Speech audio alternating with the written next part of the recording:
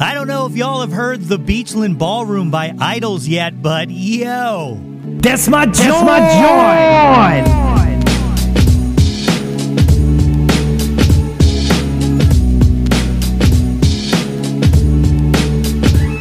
Hey yo, displace the guilt and... What's good, friends and family, neighbors, near and far? Welcome to a brand new season of the Yo, That's My John podcast. The podcast, website, brand, movement, way of life dedicated to the embrace and championing of your passions. I am your host, Nate Runkle, a.k.a. John Didion, a.k.a. Jonald Duck, a.k.a. Ray Jonovan, a.k.a. John and Kate plus Nate, a.k.a. Jonatello, a.k.a. Nate 3.0, back once again with another episode of the podcast. As always, I hope this podcast finds you all in good health and in good spirits. A little later on, I am joined by the incredible Nicole Atkins. I have been a fan of Nicole since I first heard Neptune City years ago. I was obsessed with that album. Seriously, if you've never listened to it before, treat yourself immediately to 43 straight minutes of pure sonic brilliance. I am 100% honored to have her on my show today, and I hope you enjoy this conversation as much as I did. Well, what's up, folks? Long time no see, or, here. I hope you don't feel like I ghosted you. You feel like I ghosted you, don't you? I kind of did, didn't I?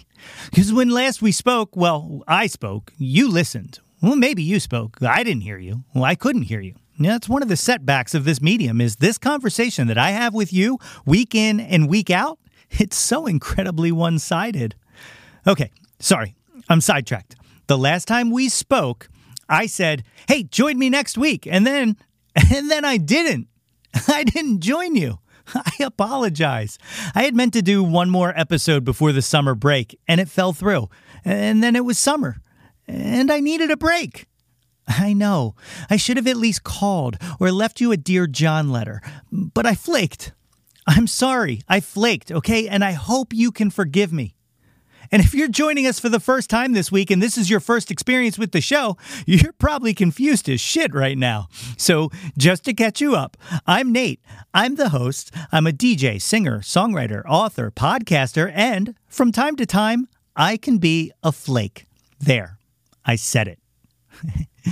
Anyway, I hope you guys all had such a groovy summer. But now it's time to get back to business. It's time for me to get back to business. I have some great guests lined up for you this season. Starting with... my guest today is a singer, songwriter, musician whose powerful voice and luminous songwriting has mesmerized audiences with an otherworldly charm. Her fifth album, Italian Ice, recorded at the legendary Muscle Shoals Sound, is available now. You've seen her on Austin City Limits, Conan O'Brien, David Letterman, Jules Holland, and folks, you are about to see her here. Gang, it is my honor to welcome to the show, Nicole Atkins. All right, I think we're going. Cool. Look good. All right, ladies and gentlemen, I am joined today by the great Nicole Atkins. Nicole, thank you for joining me on this show. Yeah, nice to meet you the other day.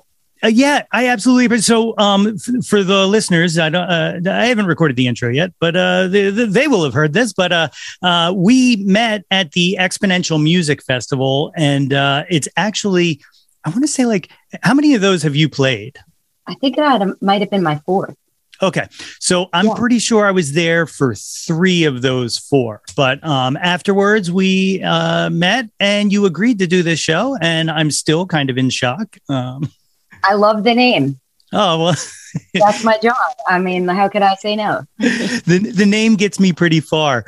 So I like to start everything off always talking kind of about like how you and your art and your music kind of came into my life. All right. So 2007, it should not be a surprise. When Neptune City came out, XPN was playing it a lot, and I became obsessed with that album. Right? Really? Yeah, it was absolutely phenomenal. Like I'm a production geek, and just the production on that album is so stellar. And then your songwriting and your voice on top of that, just I was absolutely obsessed with the album. So then I saw you at one of the Exponential Music Fests, and you finished playing. And I just posted this tweet. It was something like Nicole Atkins just blew away the stage or something like that. And as I'm still sitting there in the audience, you replied and you were like, thank you so much. And I was like, oh my gosh. And now, yeah. And now fast forward, kind of the same thing, except for in person. And now we're having a conversation on a podcast. So I appreciate it. And here's my question. 88.5 plays a pretty big role in this podcast because I'm such a fan of it, and the music styling pretty much mirrors my own. How is your relationship with 88.5 kind of, where did that come from? Was that organic or? They were one of the first stations that I was introduced to when I recorded Neptune City and had to go around and do all of like the radio meet and greets. And they were just so easy to get along with. You know, like I'm from Jersey, they're from Philly. It's just kind of like the same but different. And they let me DJ. They let me guest DJ. So I got to play some Zappa and some Can, and we just became buddies. That is so amazing. At the station. It's honestly the best station in the area, possibly in the country. I know there's other, but look, I'm a homer. On things, you know, they don't play what they're told to play. You know, they play things because they love it. Yeah, and beyond being that's listeners. Yeah, beyond being a radio station, I also like really appreciate the community they've kind of created. So. Definitely, it's a great community. The World Cafe, and you know all of the things that they put on for the city. It's just great. It's incredible, and your performance that day was absolutely stellar. It was incendiary, to borrow a. Yes. It was great. That was one of our first gigs without a keyboard player, so that worked out well. You wouldn't. Yeah, I was like, this is terrible. Yeah. It was so great. So let's completely rewind to a very tiny Nicole Atkins. When you're a child, what kind of music is like playing in the house? Like what's going on? Oh, so much. There was a lot of Michael Jackson playing in the house. There was a lot of The Who, because Tommy just came out on HBO. Oh, nice. You know, The Grateful Dead. There was a lot of oldies, you know, those cruising classics, kind of like Frankie Valli and Jackie Wilson and Roy Orbison, and a lot of George Thorogood, who my dad just saw in Atlantic City last weekend. He was pumped. And just tons of music, lots of Fraggle Rock, lots of Jim Henson. And then, you know, MTV kind of came into the picture, and it was a lot of like Lisa Stansfield, Lisa and the Jam, Digital Underground, anything they played on MTV. Perfect. I love it. So you started playing piano, I believe, first? I wanted to. I got piano lessons when I was 9, and I got them from this guy named Duke Shea, who had a ring on every finger. And he was just hell-bent on me learning sight read. And I could play by ear. And I wanted to learn Led Zeppelin. And I was just like, come on, here, check it out. This is Led Zeppelin. And so my mom tells me that he died. So my lesson stopped. And then I find out later that she didn't want to let me know that he quit because I would only play by ear. And she didn't want me to think that somebody quit on me. And I was like, do you think that's better to tell me that somebody died? You know, she's Sicilian. So, you know, that's how they roll. that's so you're playing by ear. Like, did you have like a musical household? Were there instruments in the house? No one in my family was musical. We had a piano at the house. And so I would, you know, teach myself songs and pick them out. But I never liked to sing. I never like to sing in front of people unless I'm on stage, you know, or my parents were at the bar too late. I'd get all the other kids like assembled into like some little, you know, we'd recreate one of the videos from like In Living Color and like do all the dances. Like unless I'm performing, I don't like, and even now, like I don't sing around the house. I don't sing in the shower. And then I found my uncle's guitar. My uncle passed away when he was 13 from like a freak accident. And I found his guitar when I was 12 in the attic. And so I would like sneak up there and teach myself. Like I'd go to like Sam Goody in the mall and buy music books. Like I bought like a Lemonheads book and a Grateful Dead book and a Fiona Apple book and taught myself how to play. That's I kind of, I don't know if you saw the glow. I was a third key at Sam Goody for a good portion of my life. Nice. So Yeah, I miss it, man. It's giant plastic boxes. oh, it was the greatest place on the earth. Neon, pink neon. It was nice. Yeah. Yeah. So, so you start teaching yourself how to play guitar. How quickly do you start writing your own music? I didn't start. So I started playing guitar when I was 12, but I didn't write my own music till I was 21. Oh, really? Yeah. I would always play gigs and I'd always sing in people's bands and play covers out and always played bars and restaurants. And it wasn't until I graduated college and went to this local venue in Asbury Park called The Saint. And I asked for a gig and he's like, well, we're all original music now. Do you write your own music? And I said, I lied and I said, yes. And I had 2 weeks to write 45 minutes worth of songs. And it was like, once I had a deadline, I was away from school in North Carolina. Like I had experiences that I could actually write about. Yeah. And then that became like my whole focus. Do any of those songs still exist? Were they any good? They exist, but I hope that no one ever finds them. Yeah. It was like that thing where it was like, oh, wow, cool. I can write a song, but it wasn't necessarily what I wanted to listen to. Yeah. I was just stoked that I could do it. And then after a while, and I started doing open mics at the Sidewalk Cafe in New York and going down to the Pontiac Grill in Philly and the Fire and playing and meeting other musicians, and seeing what they did. And then I was able to craft my sound. And I found one of our friends was a producer and he helped me, like, what movies was I into? Like, what was my family like? All of these things about my life influenced the sound of what my sound is. And the girl group sound that came from it was more so out of necessity of, I can't play lead guitar, but I know what I want to hear. So I'll just sing it and stack it and harmonize it.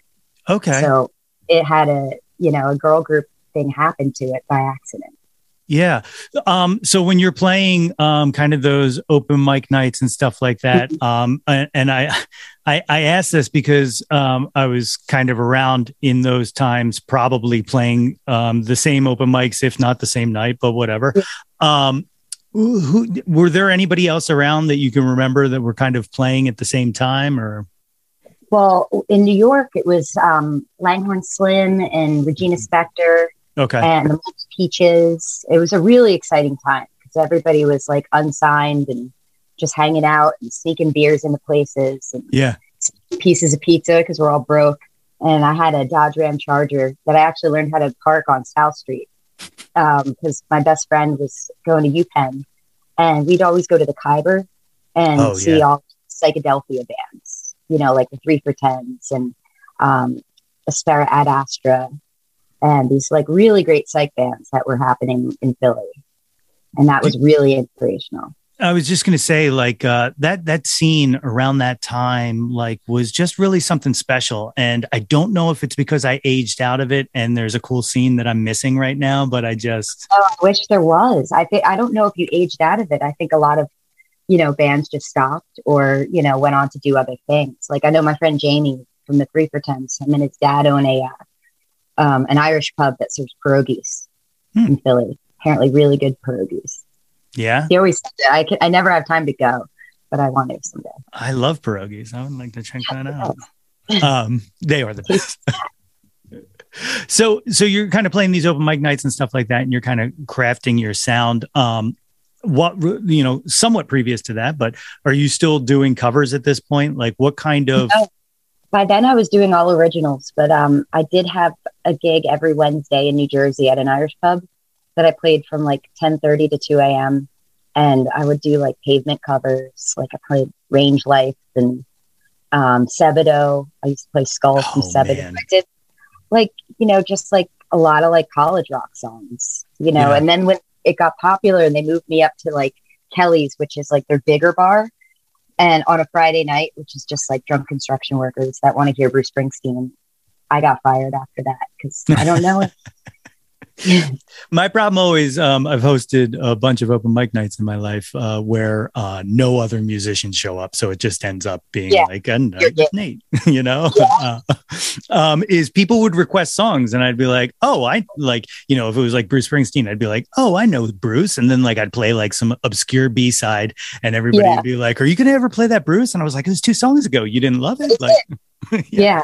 And like from those days, though, it was the first time, like, I remember playing one of my own and somebody being like, who's that? And I was like, that's me.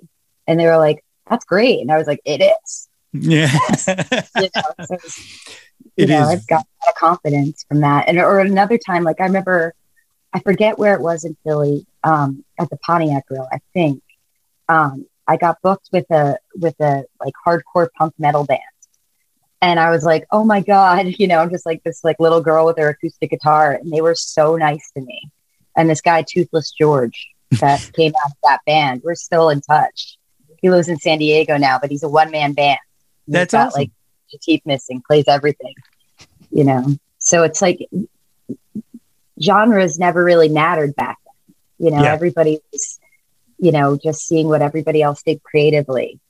And that was what was so fun about it. Yeah. I mean, like that, like, again, that time period, like, and I think, you know, stations like 88.5 and stuff like that kind of breed that kind of no genre threshold, you know?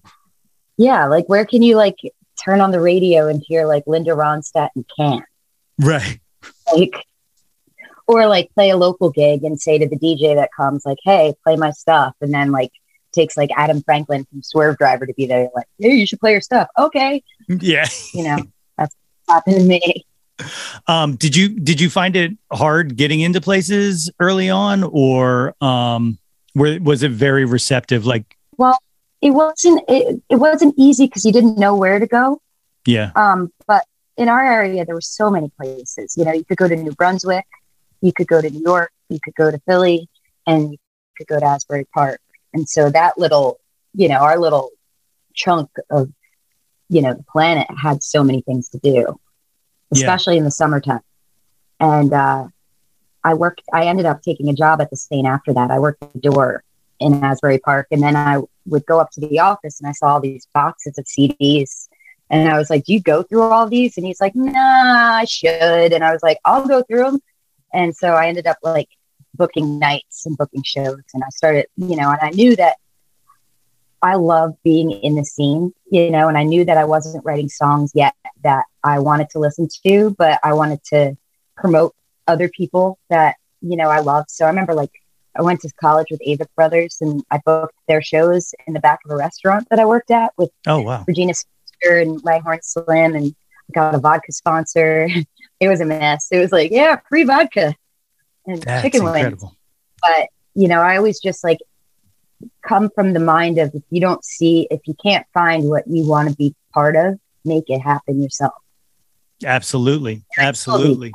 You know, you got to do stuff for the culture rather than just for the paycheck. Yeah, definitely.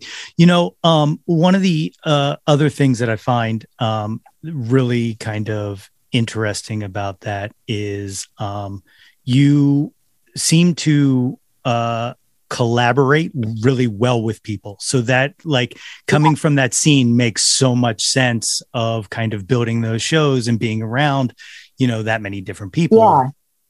Yeah. Has it always been that way? Like, have you always played well with others or? Yeah. You know, I don't like to be alone, you know, and I'm a solo artist. So any chance I get to collaborate with other people, it's like, that's just a really fun way to hang out. Yeah. You know, and take away from it.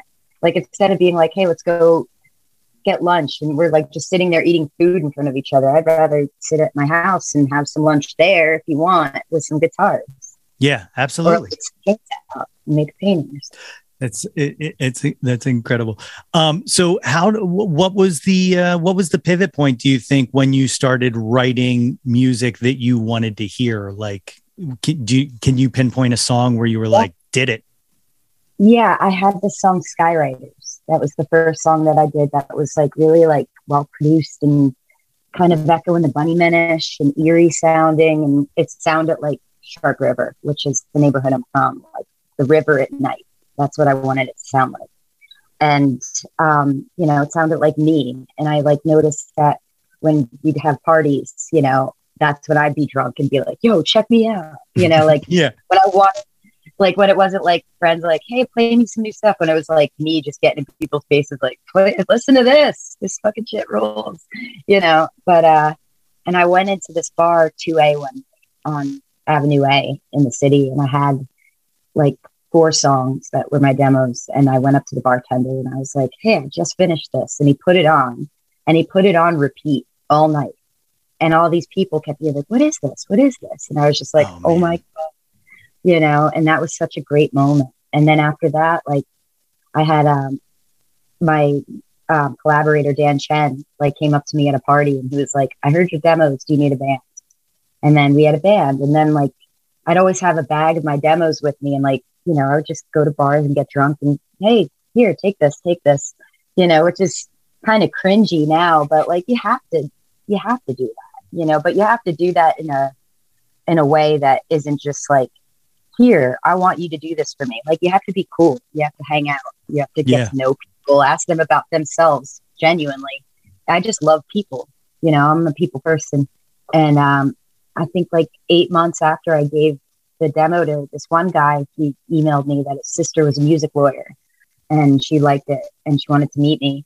And it turned out she was like at a huge place and like discovered the Arcade Fire. And then I started working with her and like, she just like, our shows went from like all of our friends in the Lower East Side to like, Suits and free dinners. And it was all very exciting. It was funny because it's like, I can't pay my rent and I'm eating a 4-pound lobster. How does this work? Right. Well, yeah. And like those kind of moments, like it is kind of like just when the call comes, you better be ready. And you had the talent, you had the voice and the songwriting that, it seems like you were definitely ready. Was there any struggle kind of making that transition to looking out into the audience and all of a sudden? No, there never was that. I mean, I think it's been a process throughout the years of doing it for 15 years that it gets better all the time. Yeah. Especially too, like touring without a crew.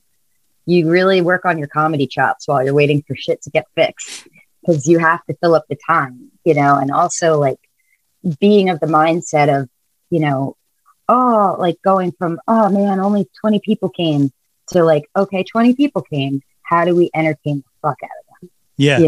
The show went from like, are people going to like me to how can I make all of these people feel great? So in a way, you're like a drug dealer. It's a hard job keeping everybody high. Someone said one. Well, you've got great drugs then, because I do.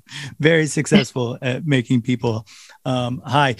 So then major label comes knocking. What's that like to have kind of that behind you? I mean, for me, it was kind of like a no-brainer. There was a lot of like indie labels that were interested too, but it was like when I went to Columbia and saw like Pink Floyd and Barbra Streisand on the wall, I was just like, I mean, like this never happens to a person like me. I got to do this, Yeah.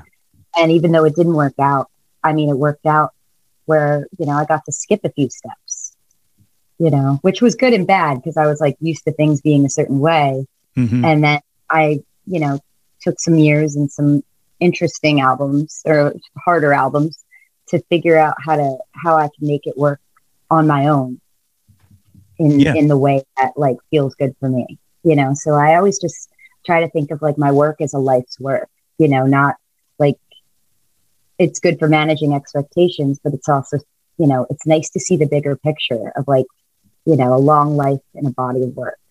Yeah. Yeah. Oh, absolutely. Yeah. That is one of the things that like, that I love is that, as obsessed as I said I was with Neptune City, it wasn't a peak, it was definitely like like an explosion of like the Big Bang. It was like the Big Bang of Nicole Atkins talent, Yeah, definitely was like an introduction to my like weird little world. Yeah.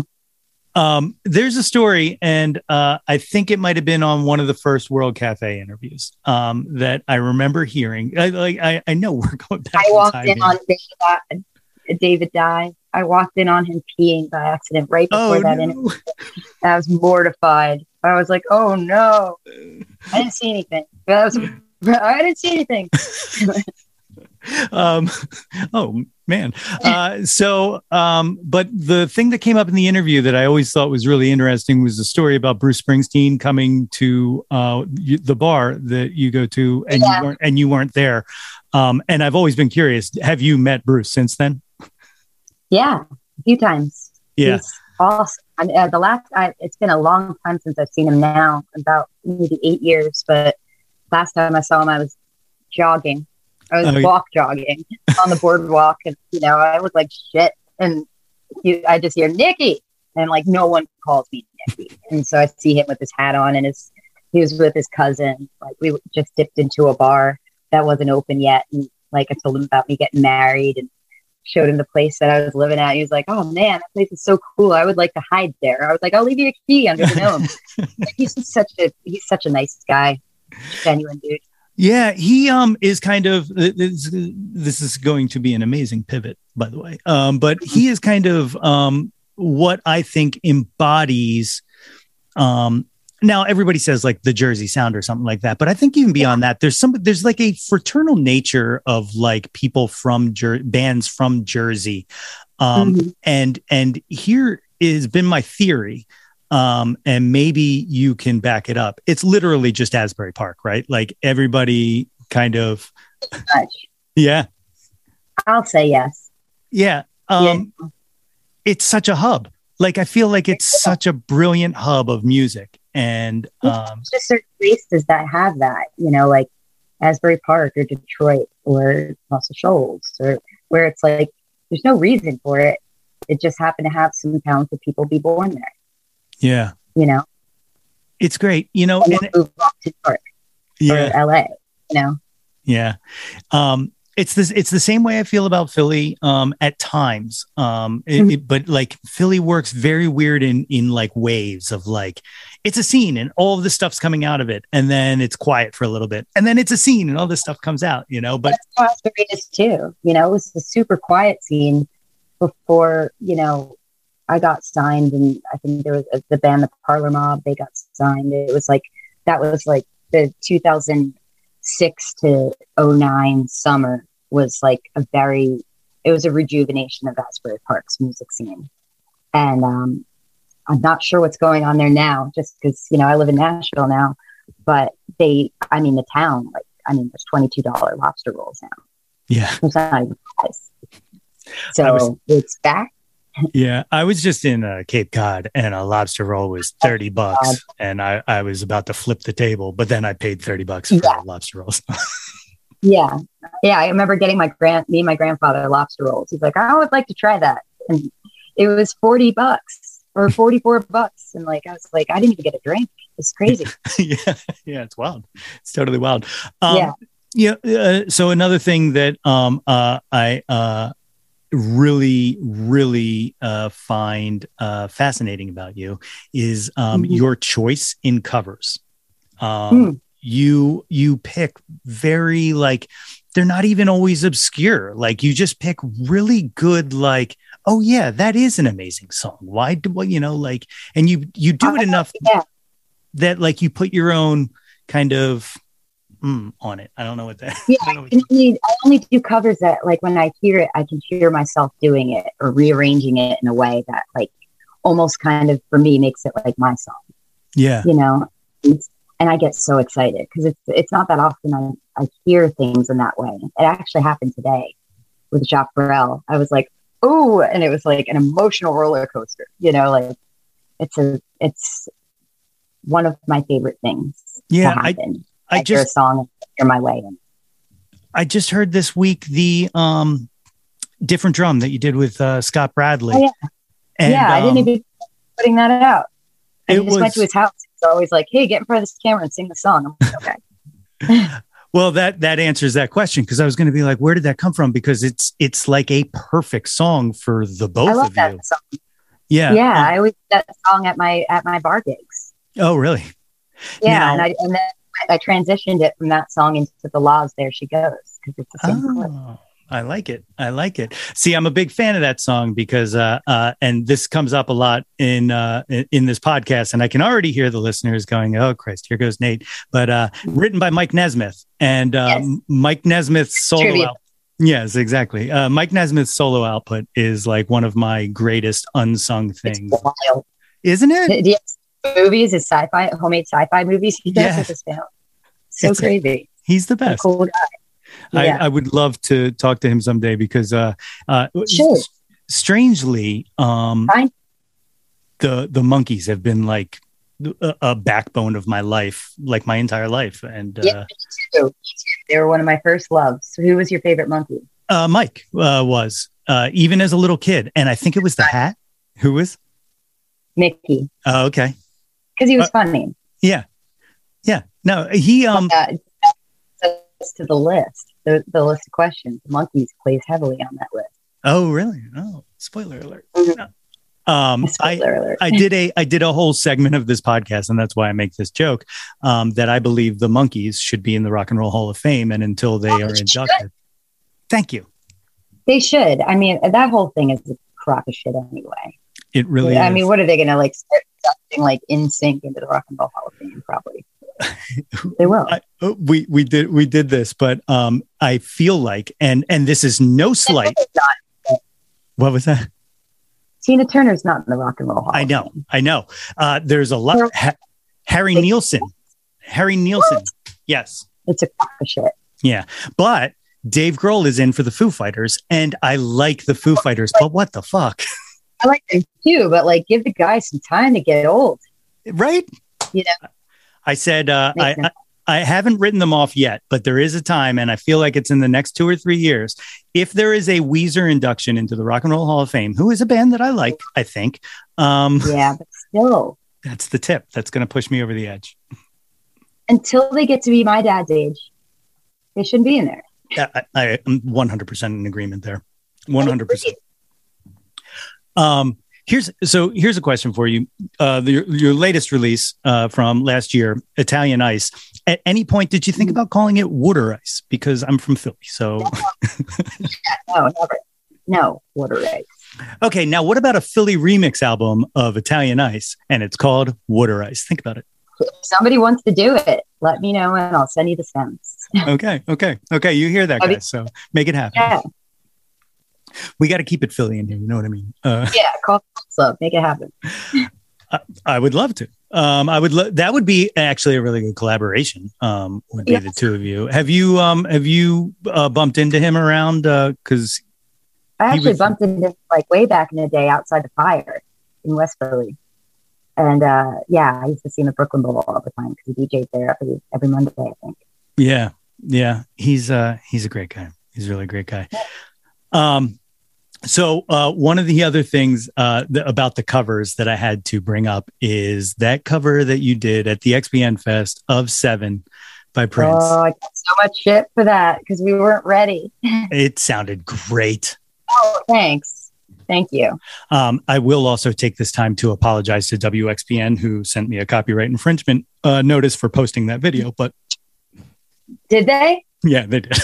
Oh shit! Will you send it to me because I'd like to see it? Yeah, absolutely. I'll send it to you. Yeah, I see it. They did. I think I'm not 100% sure. I think it's because I used the Exponential Music Festival logo, but I wasn't going to push it. Oh, yeah. Yeah. Right. So, yeah. Okay. But I'll send you the video. It's great. It's really great. I want it. How did you pick that of all of the songs from? You were looking for a song from '92, right? Yeah, I was looking for a song from '92 because that's when XPN started. So they wanted something for their anniversary. And out of all the songs on the list, like that was one of my favorite songs, you know. And when I started playing coffee houses in high school, like we used to always do a giant acoustic jam of 7. Oh, it's awesome. It's a good one. So you're touring now. Is that the band that you had there at the fest? Yeah. Is that the touring band now? My band. Cameron. Amazing. On the album as well? Are they? Is that your? No, the album was actually Binky Griptite from the Dap Kings and Jim Sclavunos from Nick Cave and the Bad Seeds and Oh, wow. Spooner Old and David Hood from the Swampers that like played with Aretha Franklin and everybody. And, Yeah. Spoon and Carl from My Morning Jacket. Like the band for the album was insane. Wow. A fly on the wall on that one. Yeah, real for real. Thankfully, there's a YouTube video of the making of it. And I'm glad we had somebody there to document it. Oh, I got to check that out. 5 days of the perfect storm and everybody was available. I couldn't believe it. When did you record that? Pre the world? Yeah. Pre the world getting all funky. What was it like releasing an album kind of with all of that going on? Because you can't promote it really, right? Yeah, I started doing a TV show in my attic. Like my husband did the sound and my neighbor did the video, and it was like a variety show where I would like sing the song to tracks and like put a disco light on in the side and be like, all like, whoa. And it was ridiculous, but like seeing how other people would comment, let me know, like, and see my parents on there, like, holy shit, they know how to use YouTube. And I was able to just, see the camera lens and be like, that's the audience in there. Yeah, it's weird. That's kind of how this whole thing started. It was originally just a website where I wrote music articles, and then the pandemic came and I started doing like weekend jams, and then this podcast came about. Like I honestly feel like, good things out of bad, that the pandemic did more for music and people's love of music and live music, like. Definitely. Like shows right now feel like a million times as good as they ever have. And, just even seeing how like, we haven't worked for 18 months and all the, like the fans that like stepped out and bought a record, bought a t-shirt or like tipped the band on Venmo. Like it was really heartening to see. And it gave me something to look forward to every week. Yeah, I never thought I was like hosting my own little show like Wayne's World, but I loved it, and I hope I get to do it more. I think under better circumstances, hopefully, but definitely. I think the craziest thing about it is just how easy it was. Like we all had these studios just at our fingertips for all these years. And then all of a sudden. Yeah, like childlike minds where we just want to make stuff. Yeah. It's fun. It's fun to be a giant kid. Absolutely. All right. Are you ready to take the jauntlet? All right. I'm ready for the jauntlet. So I didn't explain this previously, but the one-hit wonders actually were revised recently because there was a bunch of them that people like. It was not even up for debate, and I don't know why I put them together. Like one of them was like David Lee Roth or Sammy Hagar, and David Lee Roth, no-brainer. Yeah, exactly. One person said Sammy Hagar, and I won't sell him out, but it was Bill Schmidt. But anyway, so here we go. The one-hit wonders.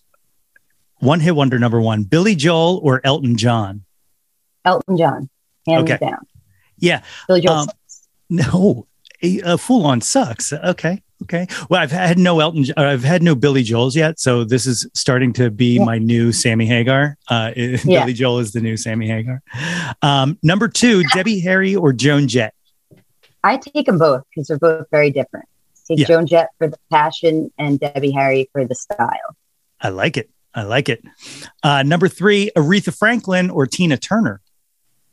Again, both. You can't pick one of those. One's the queen of soul, the other one's the queen of rock and roll. Yeah, that's actually how this one ended up in here. Is I don't know. There was like this tiny controversy a few years ago where Aretha was in her feelings because Beyonce called Tina Turner the queen during an awards show.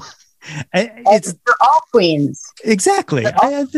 Look, you can be a monarch. It's on that list. She ain't bitching. She's working. That's right. Next one, Nirvana or Pearl Jam? Nirvana, I guess, because they were first. Yeah. Okay. This will be in the past when this airs, but Friday is the release of Nevermind. So I'm going to have to ask, do you remember the first time you heard Nirvana? Yeah, I remember the video and I remember being like, whoa, this is so cool. And I remember going to Sam Goody and buying the cassette single. And I still have it. I think I still have mine too. It's like millions of dollars by now. Nope. Yeah. That's great. Yeah, I might have mentioned this on here, but my mom turned me on to Nirvana, so like that's the coolest. Oh, like, cool. yeah. She was like, "I think you'll like this band," and she played it for me, and I was like, "What is it? Where? Why did you find this?" You know, like one of those moments. Yeah, But that's great. Cool. next one, Janis Joplin or Stevie Nicks? Janis Joplin. Okay. She had something that was just like a once in a lifetime thing. She really did. And everyone can hear Piece of My Heart and stuff like that. But some of those old blues jams are just. Oh my God. I wish she had an easier time. It would have been lovely to see what else would have happened. Definitely. Beatles or Stones? I mean, I love them both, but if I had to pick, it would be the Beatles. Because the Beatles are my Buddha. The Beatles are my reason for everything. Yeah. I can definitely see that. I can definitely see that. My favorite Beatles, George Martin. Oh, that even makes more sense than anything I think anyone has ever said. It's humor. Yeah. He let the Beatles be funny. And that was, what was so endearing about them and so connected. Yeah, absolutely. Last one hit wonder, Bohemian Rhapsody or Stairway to Heaven? Bohemian Rhapsody for the vocal, Stairway to Heaven for the instrumental. Okay. Yeah. I can definitely get behind Bohemian Rhapsody. Yeah. All day. Yeah. I 100% agree with that. It's another one of those ones though that like I feel bad picking one, but it's my least favorite Led Zeppelin song. Yeah. I'm an Over the Hills and Far Away guy. That's me. Like I love the Rain song. Oh God, yeah. Yeah. That's great. It's so like that song was a totem for me of like, I want to be in this song. I love it. All right. So that was the one hit wonders. Now we have the top 10 countdown. I use John in here, as we all use John, to mean anything you want. So it doesn't have to be music if you don't want it to be. I tend to lean that way, but anything you want it to be. So question number 1, what was your first John? First John was Fraggle Rock. Really? Yeah. Do you use the Waze app? No, I use Google Maps. Oh, okay. If you use Waze right now, they have a feature where you can make Red Fraggle give your directions. Red was so annoying though. Yeah. Like if they made an Uber, it would be so much better. It was fun for like one trip. And then all of a sudden it was like, oh no. Red? Gosh, she's annoying. And I have to ask, so have you heard anything from the Hensons yet after your comment? No? Not yet. Okay, good. Number 2, what's your current John? What are you into right now? Current John is Jacques Brel. Yeah?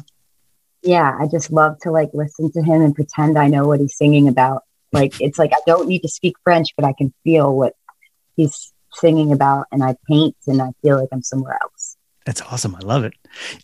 Any particular song that you gravitate towards more than just Alexa play Jacques Brel, but no Alexa, no Alexa. It's awesome. That's really funny. Number 3, what was the first concert you went to? It was the Monkees. Really? Actually, it was Liberace. It was Liberace at Monmouth College, but the first one I went to that I was like, yes, I'm stoked for this, even though I was dazzled by Liberace and his dancing fountains. Yeah. But it was the Monkees' 25th anniversary tour at Trump Plaza.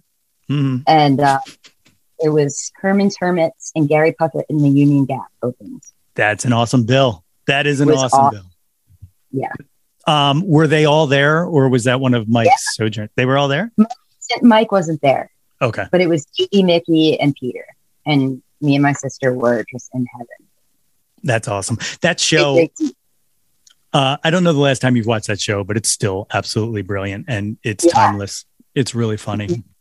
Yeah, really it's good great to just have on in the background at all times. Yeah. This is a question that I don't know how it I don't always know how this translates when I ask other musicians because they're usually so busy. But what was the last concert you went to? It was last week or the week before. I went and saw Lucy Dacus at Brooklyn Bowl.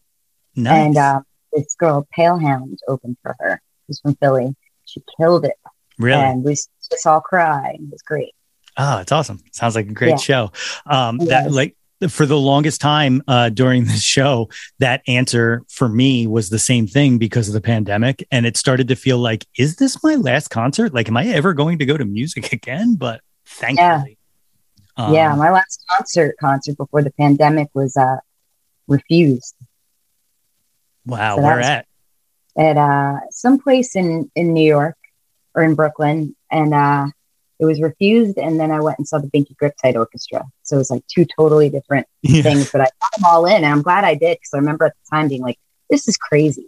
Yeah. Like, just stick with one. I was like, no, I want to see it all. We went to see Mondo Cosmo the night of lockdown. So like at midnight, they locked everything down, and it was like we left, and then that was it. Yeah, I was supposed to go see the Black Lips, and then they canceled the show. Yeah, right before. Well, we got through it though, right? We're here. Yeah, we're striving. Exactly. Number 5. What was your favorite concert you've ever been to? There's so many, but like off the top of my head would be one of my favorites was Tame Impala in 2011 at the Bowery Ballroom. Wow. It was awesome. And like Kevin lost his voice, but it didn't matter. It was just like, I was like, I mean, usually back then I'd be like at the bar talking to somebody. And that whole show, I was like right up front, like, never gonna die. You know? Oh, yeah. So, them and like any Hive show, just because it's just the energy. Yeah. That's like a slap you in the face kind of. That's it makes you feel alive. Absolutely. Number 6, who have you never seen live that you wish you would have, living or dead? Jeff Buckley or Roy Orbison. Yes. I've seen it up, but like I kick myself. Brilliant. One of my little mental things in my head is that it's a very specific, I wish I saw Jeff Buckley, which is Jeff Buckley played at the Grape Street pub in Manayunk. And I can't imagine what that would have sounded like. Like it was incredible. It would have been the best show you ever saw. It would have been your answer to number 5. That's 100%. And then, Roy Orbison, and I don't agree with this statement. Okay. But I've heard it twice. Mm-hmm. Someone says, I do an amazing Roy Orbison. I've heard it twice at live shows that like, cause I'll cover like, Handle with Care and, I forget what else I'm completely blanking right now. I love Roy Orbison. But someone came up to this old couple came up to me and they were like, you do an amazing Roy Orbison. And I was like, I swear to God, if you could tell me what I could do with that, I would. Yeah. Like, that's awesome. But I don't know why I brought that up. It's the best compliment in the world. It really was. Like I was like dumbfounded by it. Like I was like, oh thank you. Like, and those are the best compliments because they're not bullshit, right? Because you're like, no one would make that up. Like, no one would tell you that. Yeah, as a lie. So specific. Yeah, I appreciate it. Speaking of appreciation, number 7, what is your most unappreciated John? What's something you champion for that you think needs some more shine? This band Cotton Mather from Austin, Texas. They have this record or 2 records called Kontiki and The Big Picture. And it's Robert Harrison's band. They're just really inventive and amazing, soulful and cool. So, all right. Excellent answer. Excellent answer. Number 9, name an artist whose output you will consume anything they put out, even if you have to be apologetic for it. The Swedish band Dungen. Love to see. I love them. It's incredible. Nick Cave and the Bad Seeds. Yeah. Okay. Perfect. The 10th and final question of the top 10 countdown. And I hope you're prepared for this. What is your favorite John of all time? Favorite John of all time. Well, can I have 2? Sure. Ave Maria. Oh. The best song. And Santo and Johnny Sleepwalk. Oh my God. Song. Yeah. And also another, like if you could put those 2 things together, you would almost get your sound. Like, think about it. But That's no, the think best about it. Like, I've yeah, heard. Write that down. right. And like I'm going to the, get that tattooed on my chest. but seriously, like, just the kind of atmospherically melodic sound of Santo and Johnny. And then like, yeah, I get it. I didn't make it up. It makes sense to me. It completely makes sense to me. So what's next on the horizon? What are you working on? Going to dinner. Oh, sorry. I have I re-recorded Italian Ice in Memphis at a really beautiful studio called Memphis Magnetic with a string section and a piano player, and redid all. And so we made a film of it and a vinyl, and we announced that in a couple of weeks. That's unbelievable. That is cool. How did that feel with the strings? Like, just loved it, and I just singing. I felt really connected to my singing and like performing, and I realized that I want to make a whole record like that. So my next record, I'm going to spend the next year just working on how to make new standards. That's awesome. That's awesome. Do you have a title for it? Because have you thought about Water Ice? I'm sorry. No. I'm coming back to it. Nicole, I absolutely appreciate this. Like I said, I've been an enormous fan since Neptune City. Like that we're even having this conversation is kind of surreal to me. So, re-recording that album as well. What's that? So I'm re-recording Neptune City. Really? Mm-hmm. Oh my God. Strings? Be great. Strings, everything, it's just, and it's going to have a lot of the songs that we're missing on it as well. Oh, that's unbelievable. Yeah. 2007, I was sitting at work listening to that album. And then today, as I was sitting at work, I was texting you, setting up this interview. And it's just weird. It's a weird thing to me. But music that was never in style. You'll never go out of style. I appreciate it. Well, here's my last thing I just want to leave you with. You've done Conan O'Brien. You've done David Letterman. How do I measure up? Am I close? I mean, they were all great. It's just really fun to be on TV, but I think my favorite was Jules Holland. I bet. Well, that's someone who appreciates down to the note music. Oh yeah. Yeah. And it was just, everything was live and all the bands are playing apart from each other, and it was there was nothing comparable to that. That's awesome. Tell these good folks how they can find you on the internet, so they can get some followed. NicoleAtkins.com, NicoleAtkins, like the diet. And that's my handle on Instagram and Twitter and all that, all those Johns. I love it. Nicole, thank you so much. I will gladly say that you are my John. Yeah, you are one of my Johns, and I will send you that video. And again, XPN, I'm sorry. Please don't sue me. But I took it down. So we're all good. Yes, personal use. Yes, personal use. I'm sending it to Nicole. Awesome. Again, thank you. All right, My thanks again to Nicole Atkins for coming on my dumb little show, and more importantly, for the music she has gifted to the world.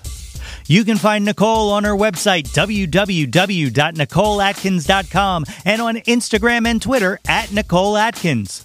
Her album Italian Ice is available on your streaming service of choice, and be on the lookout for the live version coming out this fall.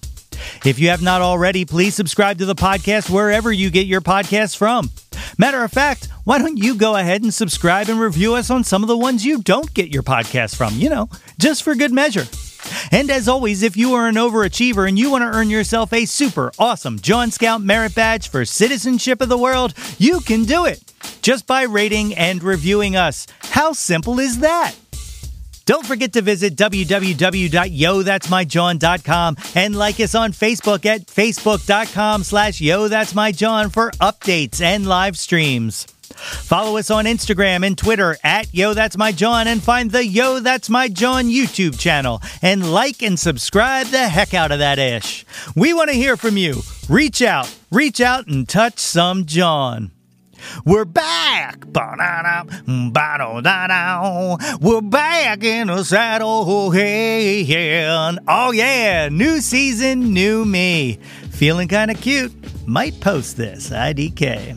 Thanks as always for listening, Blue Skies. Until next time, everybody. Your taste in music doesn't have to be measured. You ain't being judged, you won't get a score. So what the Yo, That's My John is a Lonely Monk production written and produced by yours truly, Nate Runkle. Theme song by Phil Tyler Music featuring Nate 3.0.